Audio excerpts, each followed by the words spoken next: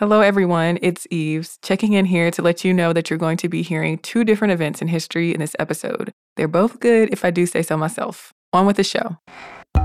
Greetings, everyone. Welcome to This Day in History class, where we learn a smidgen of history every day.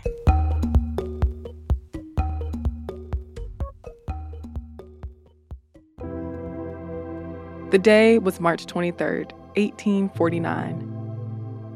An enslaved man named Henry Brown packed himself up in a box and, with the help of friends, mailed himself from slavery in Virginia to freedom in Philadelphia, Pennsylvania. Henry was born in 1815 or 1816 at the Hermitage Plantation in Louisa County, Virginia, and John Barrett was his owner. Henry's life was markedly different from that of many other people who were enslaved at the time. He knew and grew up with his parents and his 4 sisters and 3 brothers. He was not whipped. As Henry learned more about slavery on other plantations, he discovered how terrible the conditions on plantations could be. But it wasn't long before Henry's life would be changed forever by one of the cruel practices endemic to the institution of slavery, family separation. When Henry was a teenager, John Barrett died and gave Henry to his son, William. William took Henry to Richmond to work in a tobacco factory, separating Henry from his family. William promised Henry good treatment and a small sum of money if he behaved well and worked hard.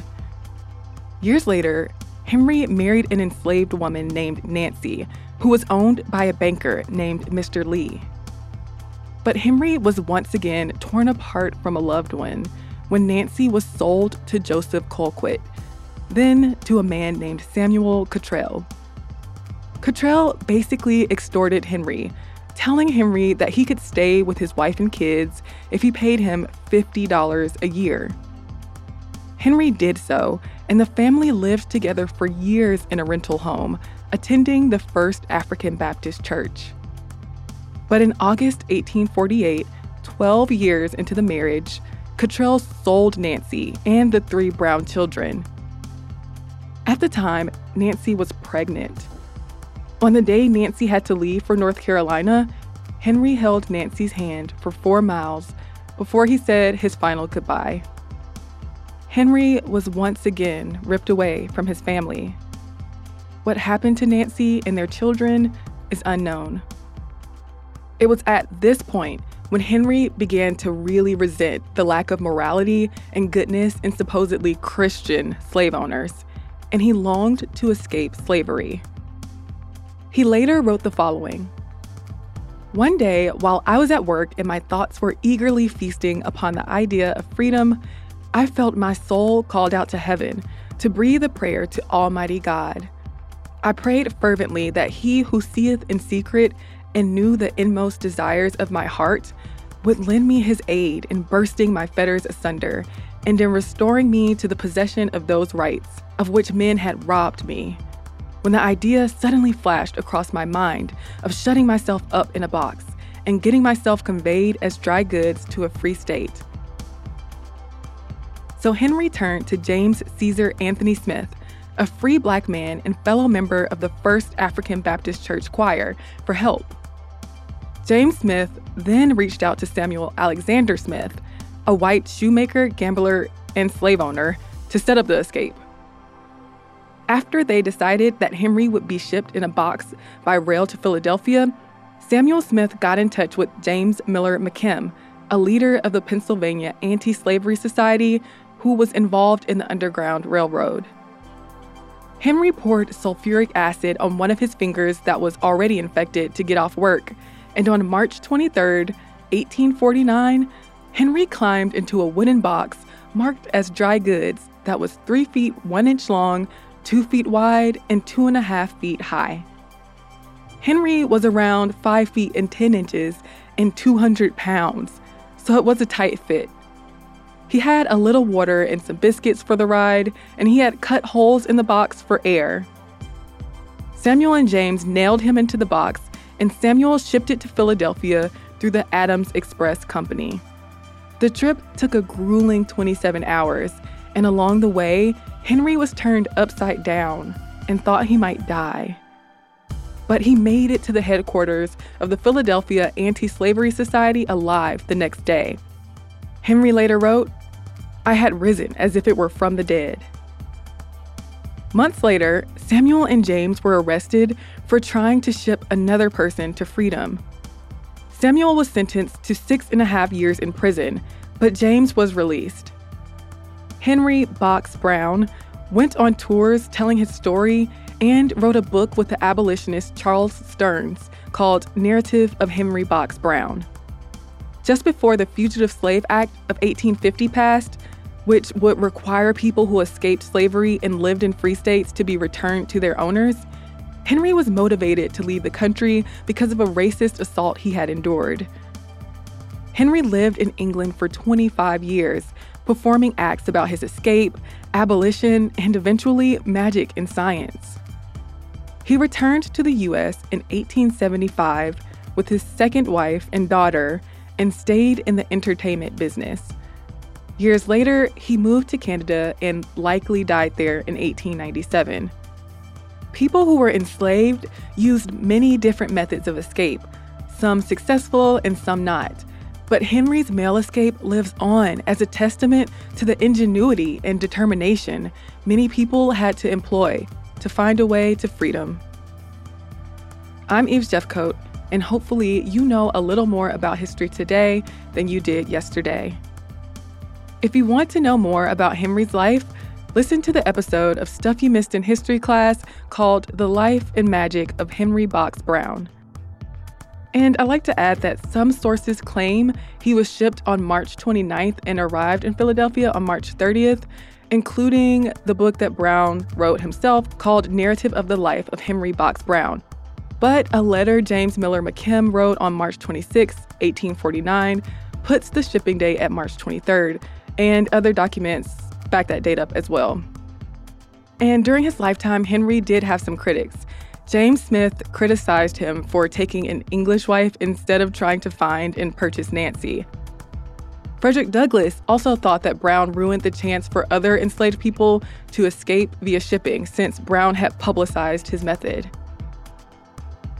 Thanks again for listening, and we'll see you here again tomorrow.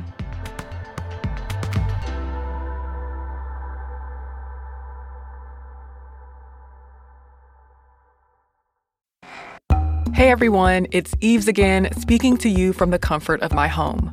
Welcome to another episode of This Day in History class.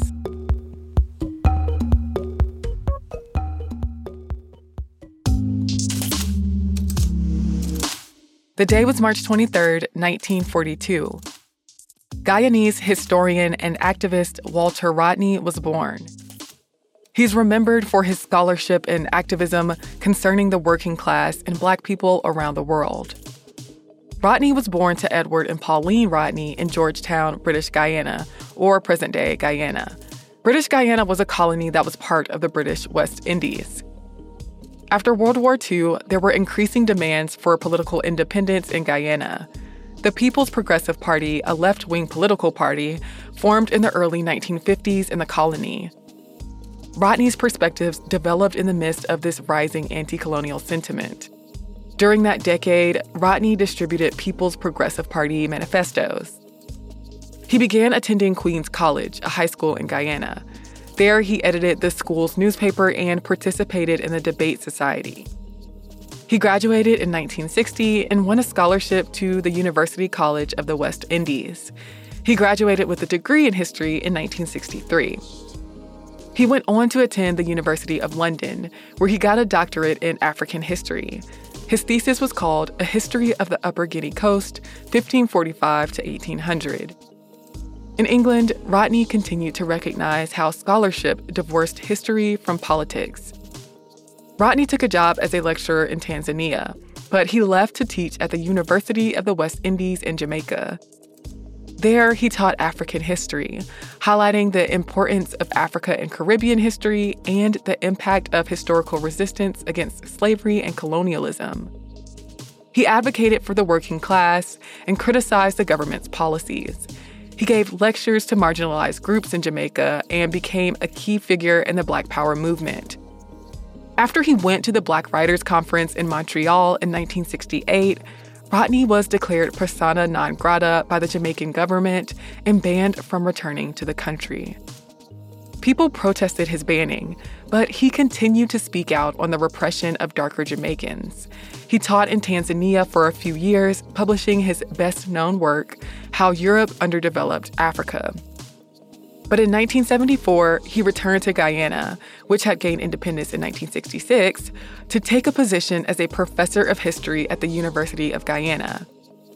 Though his appointment to the university was revoked, he stayed in Guyana, and he became a leader of the Working People's Alliance, a political group formed in the 1970s in opposition to the regime of Prime Minister Forbes Burnham. Rodney gave lectures in Jamaica, Europe, and the U.S., and he continued his vocal resistance to Burnham as the government proceeded to sponsor police raids and beatings. In July of 1979, he and 7 other people were arrested after 2 government offices were burned down. He faced charges of arson but was acquitted. Though he and his peers faced persecution, he maintained his criticism of the government and the Constitution. But on June 13, 1980, Rodney died in a bomb explosion. The bomb was allegedly given to him by someone in the Guyana Defense Force. It's suspected that the assassination was orchestrated by Burnham. Rodney was survived by his wife and 3 children. Some of his works were published posthumously. I'm Eve Jeffcoat, and hopefully you know a little more about history today than you did yesterday. And if you want to leave us a message on social media, you can do so on Facebook, Instagram, or Twitter at TDIHC Podcast. And if you prefer to send us an email, you can do so at thisday@iheartmedia.com. Thanks again for listening to the show, and we'll see you tomorrow.